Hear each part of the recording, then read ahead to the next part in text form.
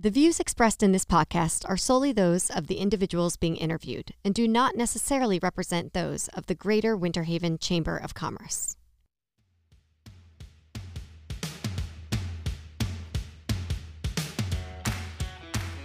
You're listening to It's Happening in the Haven. I'm your host, Katie Worthington Decker.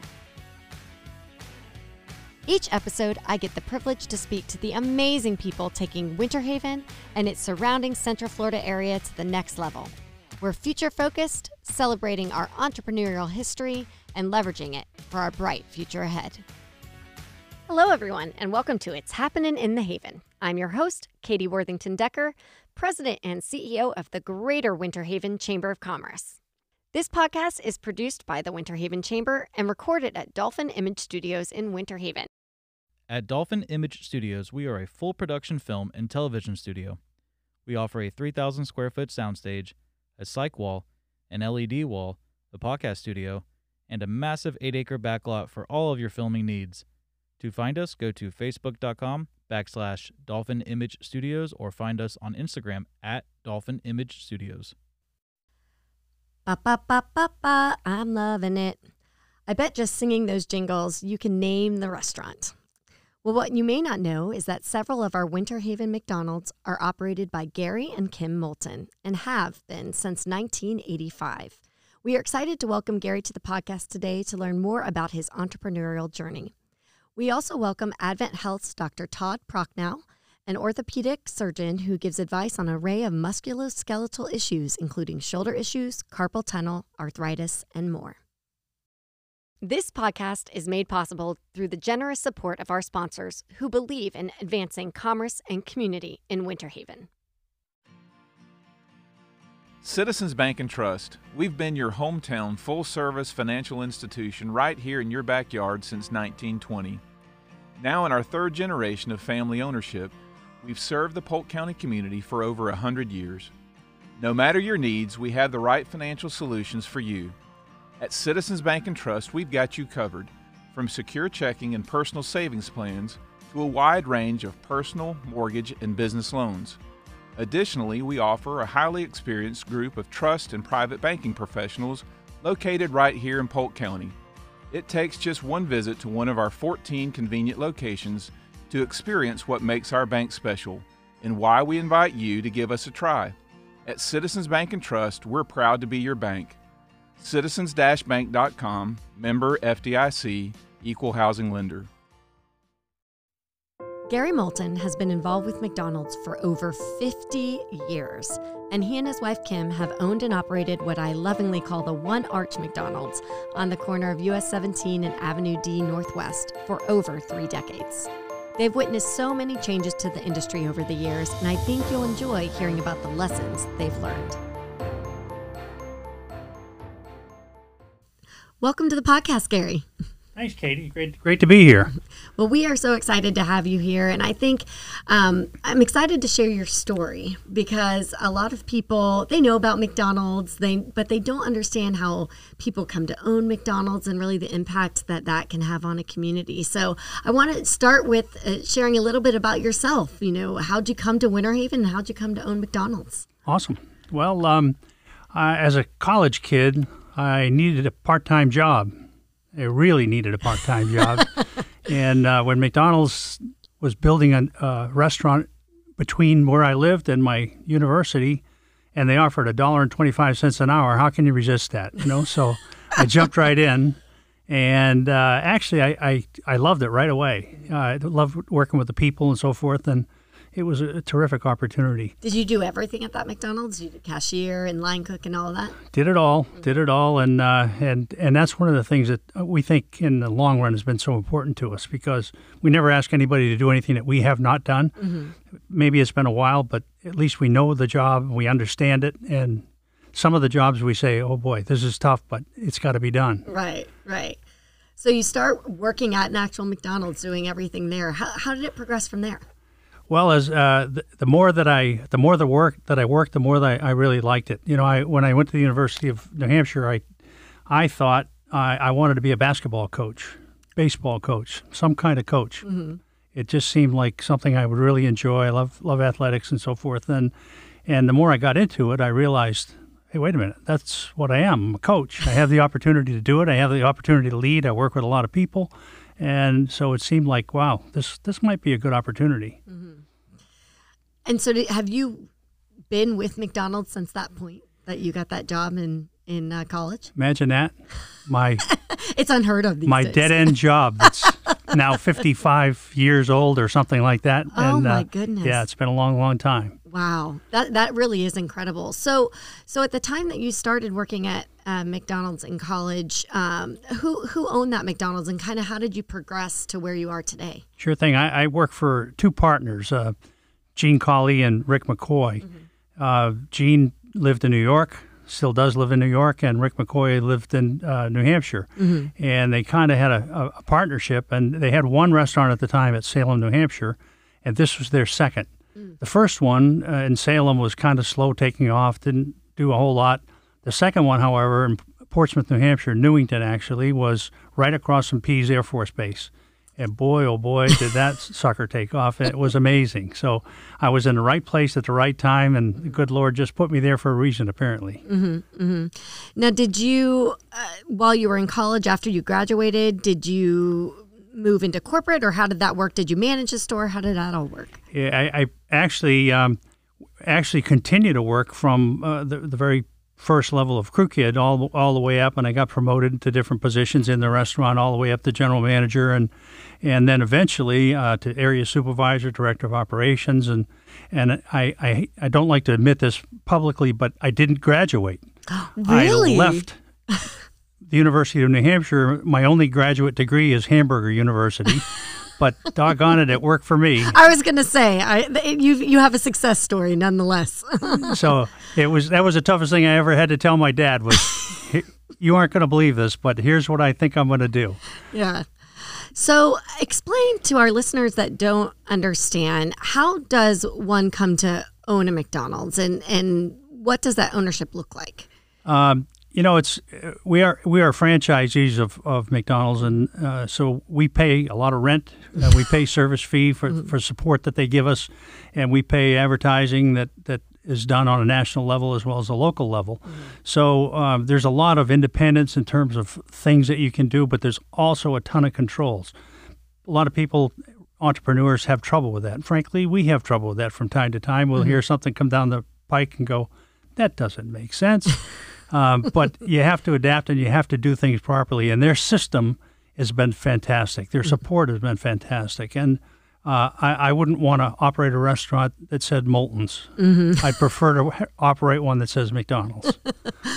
So when you, kind of made your way up in general manager, area supervisor, and you continued to work for the gentleman that owned the franchise, how many did they own at the point, mid-'80s? Mid-'80s, when I left them, we had 58 restaurants. 58. It was a huge organization, and it was really great. Mm-hmm. The experience that I got was just unbelievable, because I got to open all those restaurants. We traveled all over New England. We just opened so many restaurants and hired so many people. And the proudest thing that I'm most proud of today is many of those people, believe it or not, are still there working in the system, working for McDonald's. And I know that a lot of those foundational folks are making good things happen at McDonald's to this day. Mm-hmm. So in the mid-'80s, when you had an opportunity, you had made it into the corporate side of this company, why'd you take the leap? Why'd you decide, I think I want to go into ownership myself? It's one of those situations where you say, I want to look at the longer term. I had a good job, I had good pay, good benefits, but I just said I need something solid to hold on to. Mm-hmm. As a matter of fact, my original thought was to see if I could purchase a bigger share. The two partners allowed me to buy 10% of a couple of restaurants, and that was a really good start. Mm-hmm. That was the foundation for my company later on, and I tried to actually up the ante a little bit to see if I could buy 50% of two or 100% of one, so that I really had something to hold on to. And one of the partners was thumbs up, and the other partner was, I don't think so. So at that point, I said, okay, it's time for me to go see what's out there. And I looked around. I had a friend in Florida who was a regional manager, and he said, I got 3 restaurants that are for sale. And if you're interested, come look at them. Mm-hmm. And so when you came down to Florida to look at those 3 restaurants, were they all in the Polk County area, or where were they? Yes, 2 in Winter Haven, the original on 6th Street in Winter Haven and Cypress Gardens Boulevard, and the third one was in Haines City. Mm-hmm. And I had never been to the area for anything important prior to, but I had taken a vacation once before I came to Cypress Gardens, and with my young family, we stopped at the Haines City McDonald's. So I that one rung a bell. Mm-hmm. You'd think, Haines City, where in the world is that? But that one rung a bell. I knew what it looked like, and so I had a little feel. And the other 2 were just a huge bonus to me. Mm-hmm. And I mean, you really purchased one of what a lot of people in Winter Haven think of as the iconic location. The One Arch McDonald's is what we call it in my family. But that one right there on Avenue D and 17 on Lake Howard, it really is an iconic location. Absolutely, it is, and we just love that location. We've been there forever. Our office is right behind the restaurant, and it's idyllic. It's an iconic restaurant for McDonald's. It means a world to us. Somebody that's been in the business this long, we know the history. We know what McDonald's is all about. We know the tradition, and we want to keep it going forward. And the city of Winter Haven has been awesome to us. That single arch in many cities would be gone. Mm-hmm. But it truly is an American icon, and we're blessed that they allowed us to keep it. Yeah. And we try to do the very best we can to be good partners with the city and with the county. And it just worked out great. Well, if there ever should be a grandfathered sign into the sign ordinance structure, it should be that one, because it really is. It's a landmark. It really is a landmark. I love seeing the historic photos from when the facility first opened, and you have a lot of pictures around that arch. And then, of course, when you all celebrated your anniversary of that location. And if for our listeners that haven't maybe stopped in since you renovated that facility, there's just a lot of homage to Winter Haven within, in terms of the wall wraps and everything along those lines in the store. Yeah, exactly. We thought it was very important, and again, it's part of the history, and we wanted to make sure people kind of understood that. A lot of folks way, way, way too young to understand, but we just thought it was important to carry it on, and we've had so many wonderful experiences with people saying, "Oh, I remember that. I used to go there every Friday night," and it's just been terrific for us, inside, outside, and it's a blessing for sure. Do you have any customers that have been with you since the very beginning? We have many, and they're recognizable faces. Matter of fact, during the pandemic, that was one of the most difficult parts. We lost a lot of those folks. They didn't come out. They couldn't come inside.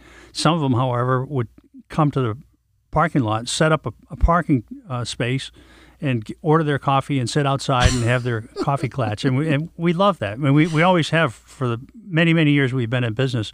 It's a restaurant, yes, but it's a community. And people have the opportunity to get together, and it keeps that small town feel alive. And it's a great opportunity for some of those folks just to have companionship, and it's important to us. One of the things I think, at least what I perceive that you and Kim are known for, is it is a family even within your staff that you bring in your locations. And your McDonald's restaurants are known for their customer service, number one, your training that you give to your team. So there are so many people that their careers start at your McDonald's, and they have that customer service training that really is applicable to any career beyond there. What we hear from our members are, we need people with soft skills. We need people that are able to relate to customers. We need people that are able to work in a team environment. And going through working at one of your McDonald's is like a stamp, a gold stamp of they've been trained right. What is that like? You talk about being a coach. What is that like for you since, the mid-'80s, when you have been able to bring so many people and train so many people for their future careers? Well, we take a lot of pride in it. We love to do it, and we love to promote from within. So almost all of our staff has actually started just like we did. And they worked their way up. They worked hard. They learned. They had the work ethic to begin with, but they also had the ambition and the hustle and the drive, and And it's wonderful to watch. We want them to succeed. We want them to have the opportunities that we had. My original boss always used to say that. I just wanted my people to have the same opportunities that I had, and we feel the same way. Most recently, we're so happy that our daughter has just joined us. She's worked for us for 10 years, but she's now joined us as a partner. Oh, wow. And so we want to continue that tradition. We want to continue to build people up, and our folks are just amazing. And boy, in these last couple of years, it's been a challenge. It's been tough. And they're right there in the front lines making things happen. And we just are so thankful to have them, to have that kind of loyalty and professionalism. And the business is tough. It's gotten a lot tougher, but we'll get through it. We'll get through it. So what has changed? I mean, obviously, and we'll talk a little bit more about the last couple years, because certainly a lot's changed in the last couple of years. But even since 1985, since you've kind of been at the helm, what has changed for McDonald's in the fast food industry? Obviously, there's a lot of competition, a lot of change in menu. McDonald's was always a leader and always trying to add new innovations, new things to the menu, and really kind of got to the point where they overdid it a bit to really stress the system. So it was very, very difficult to operate. When you consider how much of our volume goes through a 3x3 window, that really is a challenge. And the pandemic, we'll talk about that a little bit later, but that kind of helped us scale back a little bit and simplify the menu a little bit. Obviously, breakfast was added. Many people think, oh, McDonald's always had breakfast. Well, I was there when Egg McMuffin started, which is 50 years ago. It's hard to believe, and we cooked one or two at a time, and now I'm telling you, we sell a whole bunch of them. Oh, yeah. Yeah, I love the Egg McMuffins. They're delicious. Breakfast is actually one of my favorite things that McDonald's has, I'm with you. Yeah. I'm with you. I'm a breakfast eater every day. I shop the restaurants to make sure to see what our customers see, and I can see it's about service times, but it's about service experience. It's about the quality of the food, and we're in the restaurants all the time. You have to be if you really want to get a feel and know what's going on. Can't do it from a distance. You can't do it from an office. You got to be there shoulder to shoulder. God bless my wife and daughter who are there every single day making things happen. Wow. And when we talk about training, that's where it is, because you see things, you hear things, and you can coach and correct on the spot. You got to be on the sidelines if you want your team to win. So I think one of the challenges that would come with owning a franchise that's as popular as McDonald's is that you're constantly being compared to other experiences that they've had across the country, across the world, because that's the whole niche of McDonald's or any sort of franchise is consistency. And so what's that? I mean, do people share feedback with you? Do customers share feedback with you? Oh, do they share feedback with us? Yes, they do. And when we drop the ball, they certainly let us know. And that's okay. We're good with that, because when they share that, we can go back, we can take a look, we can try to figure out what happened and how it happened, and try to coach better so it doesn't happen again. And the consistency, that's a good part of the system that McDonald's has provided. So if we follow the system, we got a real good shot, a real good start out of the blocks. And then it's up to execution. And as big a business as it is, it's one customer at a time. Whether you're the first in line, the fifth in line, or the 300th customer you serve that day, that one customer is critical to the entire operation. One key fumble, the game's over. Right. So, you guys, you and Kim are very transparent about your ownership of the restaurants, which I think is very good. I mean, I remember seeing signs on the drive-thru that say this restaurant is proudly owned, and so you almost are inviting people to provide you feedback. And then it also puts that stamp on it that we're here. We're locally owned and operated. This restaurant, we reinvest in this community. Right. And we think that's important. And, we don't look for personal accolades or anything like that. But we want people to know that, we're not a giant corporation. We're a couple of individuals who have worked hard, saved our money, and tried to invest for the benefit of our business. If we fail, somebody else will take our place and they'll run that business. And there's a possibility that could happen, but hopefully it's pretty slim. But we want people to know we're here, and we love this community. We've operated here for more than 35 years, and we hope will be many, many more to come. And the community is so important. Now, we talked to many operators in very, very different places. And in my previous McDonald's life, I operated in the city of Boston and New York City and in the country of Vermont and all over. And I can tell you that this community is the small town America that we just love. We thrive on it. It feels good. We know a lot of our customers, and we may not know them all by name, but we certainly know them by face. And of course, many we know by name, and they're friends, and that's important to us. Yeah, and I think that's something that's so important for people to understand. And even at the Chamber of Commerce, we deal with it sometimes where we have, small businesses that criticize us for promoting a brand name. And then you sit down and you say, well, that's owned by so-and-so, and they own one or two, and they have basically opened their own business. They've just paid a massive marketing package to come along with that. But it is still that locally owned and operated, and still reinvesting, sponsoring the Little League teams, donating to a lot of charitable causes, and training, providing jobs for the local economy. Exactly. And that's part of the business that we love so much. And we identify with the small owner operators. We identify with the folks that have one or two restaurants and that work their butts off every single day to make a good living and be able to provide a living for their employees. It means a lot. And we identify that with that a lot more than a lot of folks would imagine, because that's our life. That's what we do. The scale is a little bit larger. We've probably employed about 30,000 employees in our 35-year history, and that's a lot of folks coming through the training. We call it America's best first job, and that's a lot of folks that have gone through there. A lot of them reach back to us today to say, hey, it really was a wonderful experience. We still love the experience that we had. We remember you guys, and I've gone on to do X, Y, and Z, and that fulfills us. Yeah, that's got to be incredibly powerful to hear people's stories of where they were able to go after working within your organization. So how many restaurants are you guys up to now?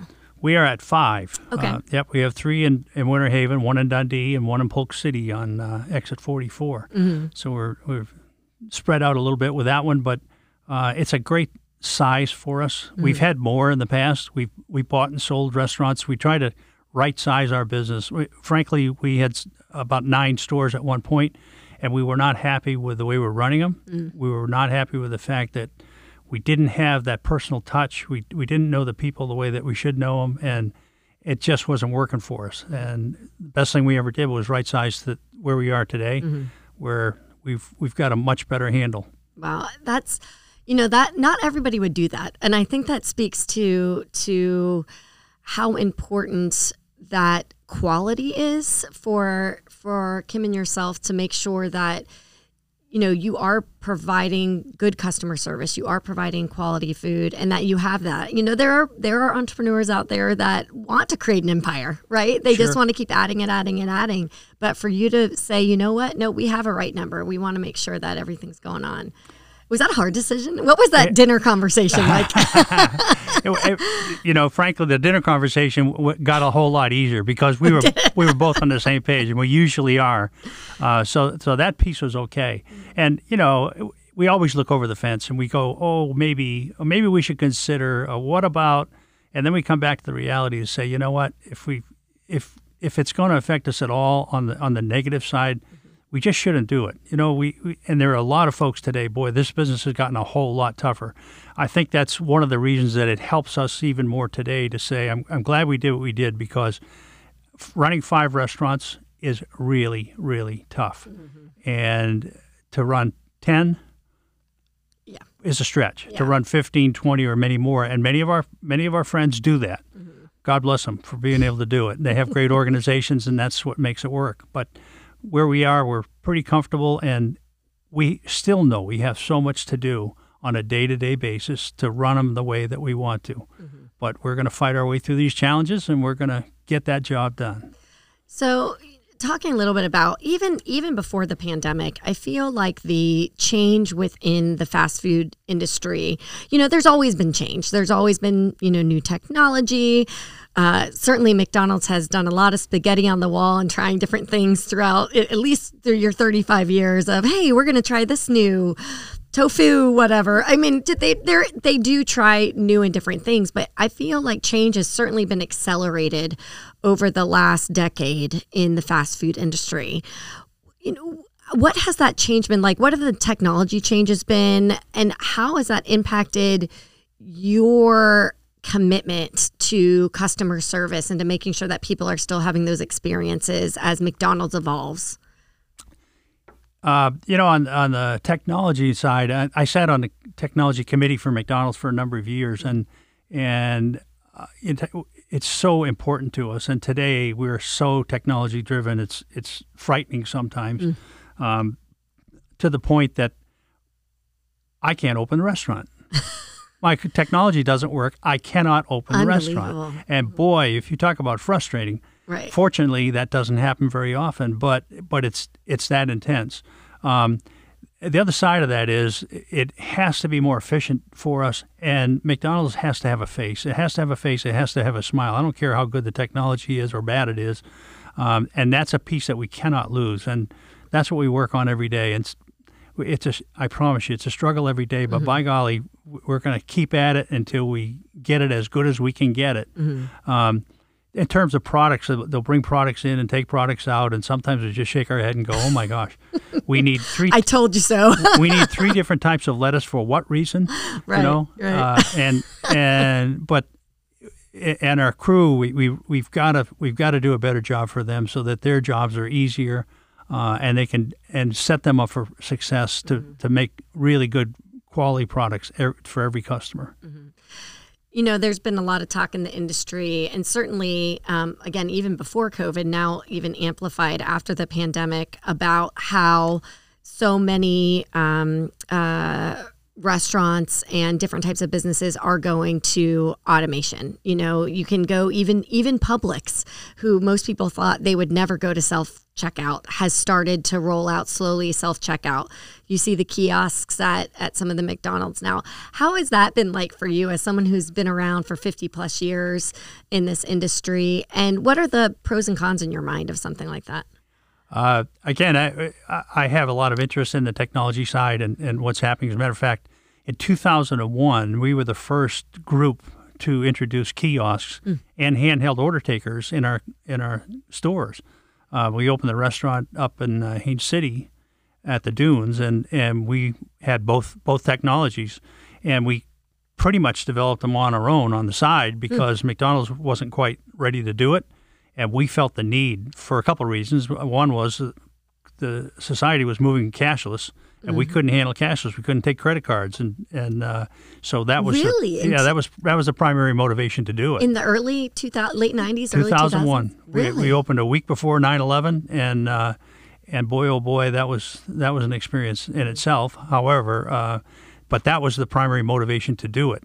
A lot of people look at that and say, "Oh, they're just trying to cut jobs." Not the truth. Right. As a matter of fact, we added jobs when we added all those technologies, and or we shifted, because if you have the capacity to take more orders more rapidly, you need more people in the kitchen to make the product. And so it's totally different than what you'll hear on the media and so on and so forth. In the real world, it's if you want to do it right, you need to add some jobs. We've never run higher labor costs than we are these days.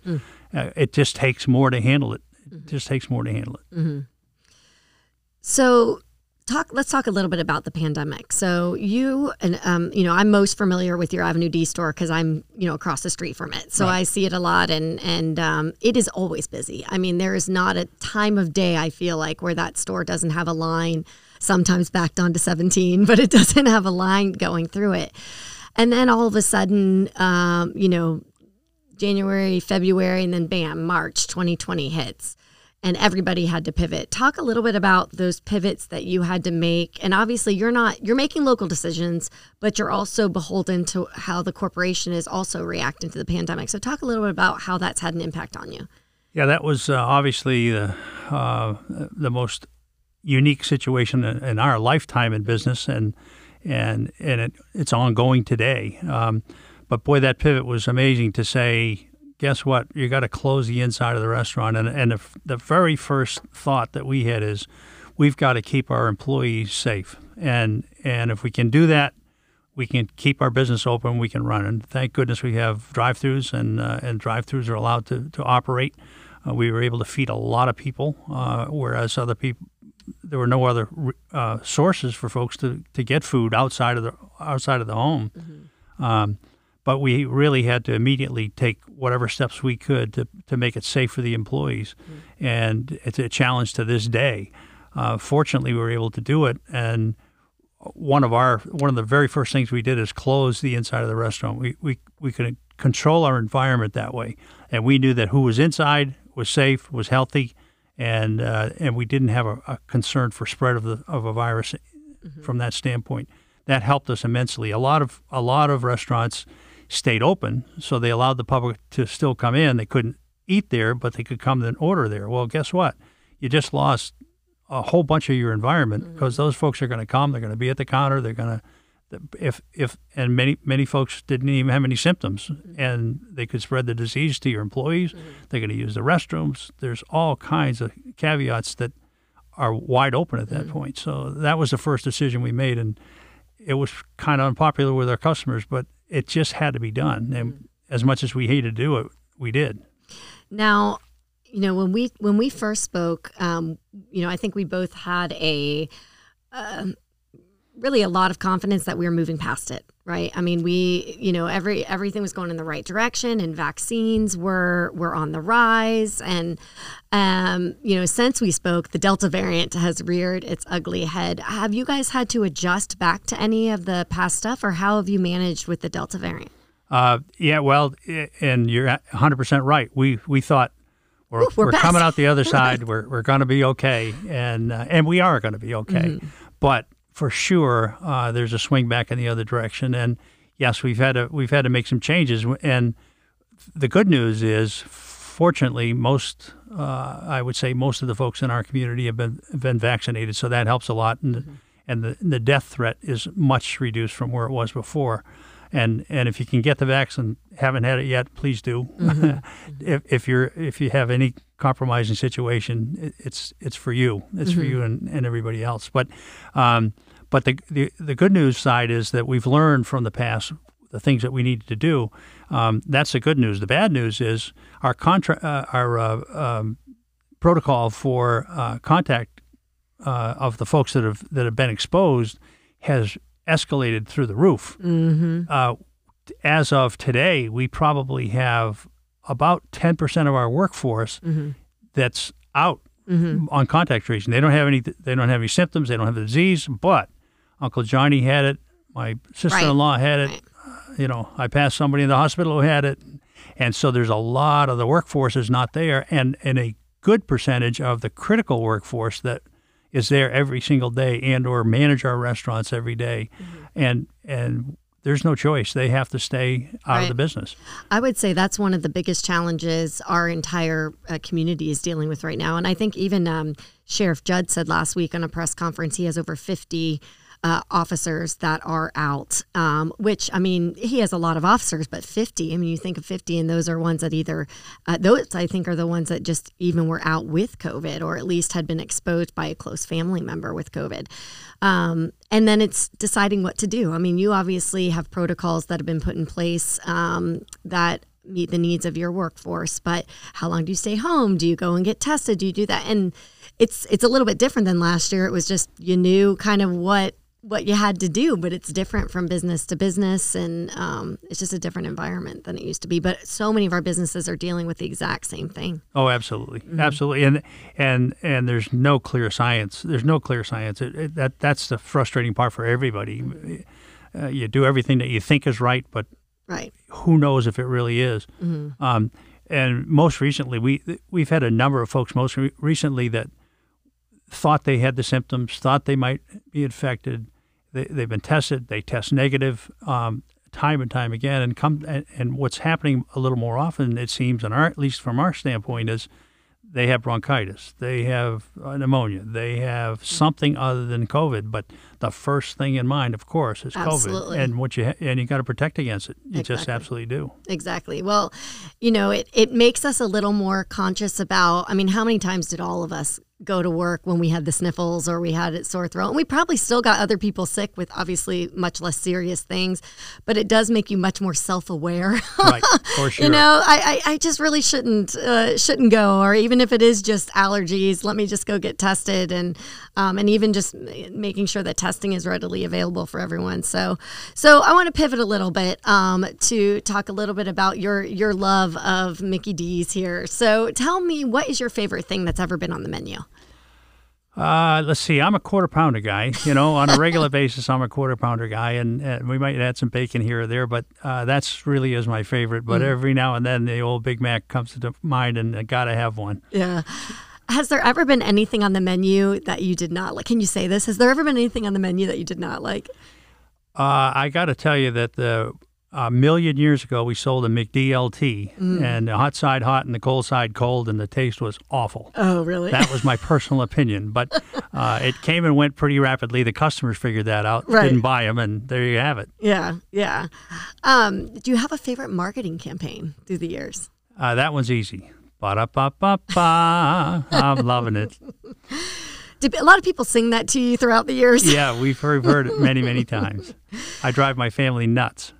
So what is the one thing that you would want customers to know about the specific stores that you own? I think what we want them to know most is how much we appreciate their business. We don't take anybody's business for granted. We really, really appreciate everybody, from the person that comes in with a coupon and pays $1 for $10 worth of food, and the person that comes in and has a $50 order for the Little League team. We appreciate every single visit, every single person, and our goal is to have them walk away satisfied, realizing that maybe they got pretty good service and they got good value for their money, and that they'll come back. That's what it's all about. Mm-hmm. It's not about times. It's not about temperatures. Sometimes we'll get that. All you care about is the time on the clock. I could give a hoot about the time on the clock. Mm-hmm. What I give a hoot about is serving as many customers as I can as quickly as possible, and to make them smile and want to come back. Mm-hmm. Mm-hmm.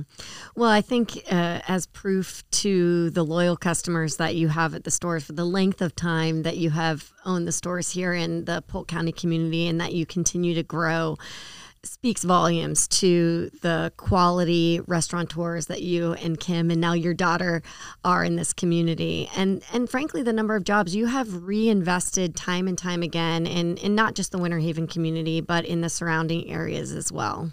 Right. Yeah. It really is a two-way street, and we love, like I say before, we truly love our communities. We have, at all of our restaurants, if you're standing in the right place at the right time, you can look out and you can see a lake. Really? At every single or one? a large body of water, but mostly a lake. And we pinch ourselves every time we walk outside of our office, or we stand in the back of the parking lot at 6th Street in particular, look at Lake Howard, and just say, this just is, to us, the most gorgeous place on the face of the earth. And we're blessed to be able to run a business here. Holy mackerel, that's incredible. Mm-hmm. And that's all part of that community feel and what we love about it. And as our community grows, we just want to be part of it. We want people to accept that same thing and say, I want to give a little something to my community and keep it just like it is. Mm-hmm. Well, Winter Haven is certainly blessed to have the Moulton family and your investment in the community. And thank you so much for coming on the podcast today, Gary. Well, we thank you, and God bless America, and God bless Winter Haven. It's the best little town anywhere around. I agree completely. Stay with us for more after a word from our sponsors.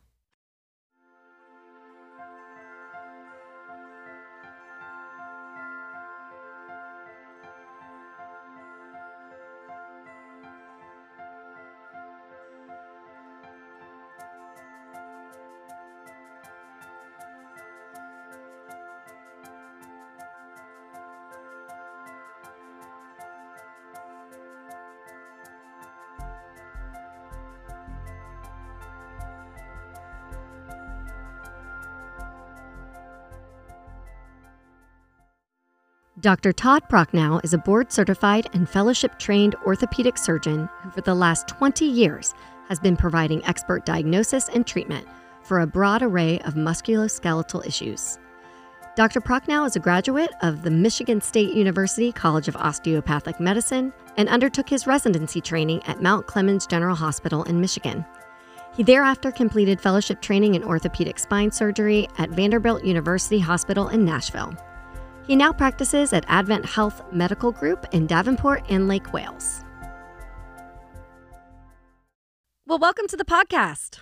Thank you. Thanks for having me. So I always like to start this by learning a little bit more about you. So tell us a little bit about yourself and how you ended up here in Polk County. Yeah, great question. I'm actually not fresh out of school, so moving around in the middle of my practice has been an interesting part of my life for sure. But coming to Polk County, I mean, at least now I bring some experience too. But I started in Michigan, born and raised, and did med school at Michigan State and stayed in state in my hometown of Monroe for the good portion of 15 years. And then decided to have a life change. And my kids moved to the south, and I wanted to be closer. And ultimately, through CHS, I transferred to this central Florida location, and I don't plan on going anywhere. Well, moving to Florida is never a bad decision, if I do say so. No, I would agree. I think I loved the seasons in Michigan, and I do miss them, except for winter. And but I love the South. It's been a pleasure, and as I get older, I'm appreciating it more. That the joints don't ache as much, and I'm able to move around a little better than I was in the past. Well, and no shoveling snow out of your driveway here, so. No, exactly. But I will say I do miss it, and I would. My next vacations are actually now snow related, so it's odd how you go through these shifts in life. Mm-hmm, absolutely. Well, let's talk a little bit about your medical practice. What kind of physician are you, and what are the areas that you specialize in? Sure, absolutely. I kind of just from the beginning, I was a general orthopedic surgeon. I enjoyed all facets of the business, and I didn't want to miss out on one thing or another, so I tried to do it all. And it's hard to do that for the most part. So I kind of specialized in spine surgery. I went to Nashville and did a fellowship, and for the most part did some spine with the general practice for a long time. But I've moved out of the spine realm now, and I'm true-blooded general orthopedic surgeon. So trauma, sports medicine, pediatrics, adult reconstruction, you name it. I try to do it. There are some things that I just don't have the experience with, and then I just choose to not do because I'm too uncomfortable with it. But for the most part, I can see anybody that comes into the office, and if they don't fall in my hat, then I can at least refer them to somebody who has more experience than I do. And so what are the most common types of injuries or issues that you diagnose? Sure. My favorite is shoulder problems. So out of all the general things, I try to, I don't try to, I guess I just have the most fun practicing shoulder problems. So I would say that's number one in my practice. And then, the carpal tunnel is just something that everybody seems to get as they get older. And so that's a very common problem. In Central Florida here, you can't get away without seeing arthritis. So arthritis is a huge issue with many people, and I see all joints, shoulders, hips, knees from an arthritis standpoint. Unfortunately, a good portion of my practice is also trauma because of call. So anything that comes through the emergency room from an injury, I tend to see, and that's is a good portion of my practice as well. So for the things that you normally see in office, what are the most common treatment options for arthritis and shoulder? I know it probably varies a little bit. Those are two separate parts of the body there, but what are those most common treatments? No, for sure. I mean, I think in general, if you just look at it from the big picture, you always want to go from, the minimal things to the larger things. And so almost all initiating treatments are non-operative, and it usually requires some type of maybe an anti-inflammatory if you're dealing with swelling or inflammation, such as arthritis or tendinitis. And then probably one of the biggest treatment options that gives me the most success in the office are steroid injections. They are to the point, they're very potent, and they provide fast relief. So from a patient standpoint, it's comforting to know that perhaps I can see them and then the next day I feel better perhaps. And then once you go from there, if they're failing treatment, now you have to consider more aggressive types of things such as physical therapy or occupational therapy. And then ultimately we start diagnosing things and considering surgery if necessary. Mm-hmm. Yeah, and I think that's important that you mentioned that there really is a sliding scale in terms of the treatment options, that it isn't necessarily surgery right away, depending on where they might be in the course of their ailment. Yeah, I'd agree with you. And I'm a fairly conservative physician in that I'd like to avoid surgery if possible. Unfortunately, sometimes it's not avoidable, but I think you try to do all of these things before surgery just because it's worth it. But people are smart too. And so they tend to come in, many months after something has begun because they did go through all of that on their own. And they try to avoid seeing us or me and the hassle that it could be sometimes. And so for the most part, patients are really good about doing some of these things on their own. Mm-hmm. So what are some good low-impact activities that won't aggravate joint pain, but they can help with mobility? And so especially in orthopedics, right, we advise mobility and activity as a hallmark because the body does better when it's moving. And so unfortunately, there are many ailments that affect, how you do your normal life. So obviously avoiding aggravating activities is probably primary, and that's just a common sense approach, although it's hard because it's something that we're used to. But if you avoid doing things that, say, for instance, lifting overhead if you have a shoulder problem or kneeling if you have a knee problem, a lot of that can be helpful and resolve those issues. But exercise in general, before you get into a therapist's office, I think because of our climate, pool activity is probably a very large part of what I try to prescribe. It keeps the body and the joints lightweight and the demand less, but you're still getting the vigorous muscle movement as well as joint movement that's required. I think walking is probably the next primary thing. We take it for granted. I think people say they walk all the time, but it's the extra stuff that counts. So if you live your life and you don't exercise, that's your activity of every day. If you do more than that, such as take a mile walk in the evening or in the morning, that's the extra exercise that we're looking for. And then one thing that's overlooked that is hard to do but very important is stretch. We just get tighter and tighter and tighter every day. And us old folks know that as we look back at our life, what we used to do then compared to now. So it's just, part of an approach that I think you have to set your mind to and start stretching. And it really makes a huge difference for every part of the body. Yeah, it's finding that time. I think so many of us are in a rush. You think, I have 30 minutes that I can work out, right? And you think, 10 minutes of stretching is going to carve into that. But it is so important. It's almost, from what I understand, one of the most beneficial things that you can do in terms. The exercise is great, but the stretching really is where you get a lot of the benefit from that. Yeah, benefits and not to mention prevention, right? So, I mean, if you can stretch before you're doing something, I think you do put your body in a better position to prevent injury. And so prevention is part of the solution to a lot of our issues. Mm-hmm. So you mentioned you're very passionate about, shoulder injuries and being able to help people manage through shoulder injuries. What do you find is the most fulfilling part of your job?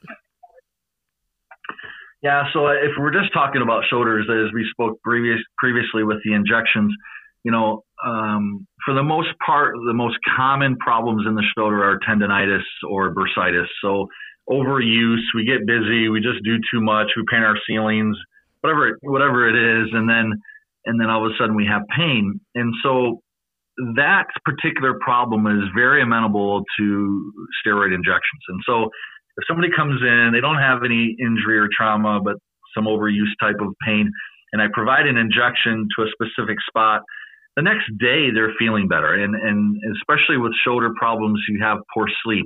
And that's usually what drives people into my clinic is I can't sleep anymore.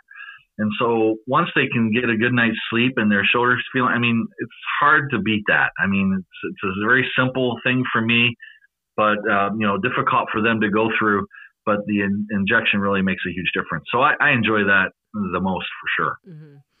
Sounds like seeing people with that relief, whatever it might be, whether the solution is an injection or the solution is surgery and physical therapy, that relief of people not being in pain anymore, and a pain that they've probably lived with for a while, because we all tend to put off going to the doctor when we shouldn't. So we grind our teeth and we kind of work through things until it becomes a problem, which we should not do, right? Exactly. That's just human nature. So, and you're right. I think that's the simple solution portion of it. But, anybody that has to undergo surgery, unfortunately, their lives are changed for a period of time, and it's very challenging. But, after the relationship that we create over a period of time and the multiple visits, at the end of the day, when they're not being seen anymore and they're back to their jobs or normal activity, it's very gratifying. I think that goes for any specialty in medicine. But from an orthopedic standpoint, it's just nice to, when people can do what they enjoy again, it makes a big difference. Absolutely. Well, Dr. Prochnow, thank you so much for coming on the podcast today and sharing a little bit about you as well as your practice. Yeah, I appreciate it. I had a nice time, and I appreciate you taking the time to talk with me. Of course. Thank you. We'd like to welcome and thank Mahalik Auto Group for sponsoring Season 2 of our podcast. This family-owned and operated business was first founded in 1966 in Michigan by Ralph Mahalik Sr. The family opened Winter Haven Dodge Chrysler Jeep Ram in 1991 and continued to expand in Polk County, now owning 3 additional dealerships at Posner Park, in Lake Wales, and Alfa Romeo Fiat of Winter Haven. Not only are their teams dedicated to finding you the perfect vehicle, but they are also focused on building a strong relationship with the community and treating their buyers like family. Find your new ride for 2021 and learn more at www.lowpaymentkings.com. Well, that's it for another episode of It's Happening in the Haven. We'd like to thank our guests for today's podcast, Gary Moulton with McDonald's, and Dr. Todd Prochnow with Advent Health. Be sure to tune in every week to It's Happening in the Haven, available on all of your favorite podcasting platforms. To learn more about Winter Haven and the Chamber of Commerce, visit winterhavenchamber.com or follow us on Facebook, Twitter, and Instagram. We hoped you learned a little bit about our community today and even more about the people who are shaping its future. After all, no true community exists without the people who form it. Winter Haven. Some call it a haven. We call it home.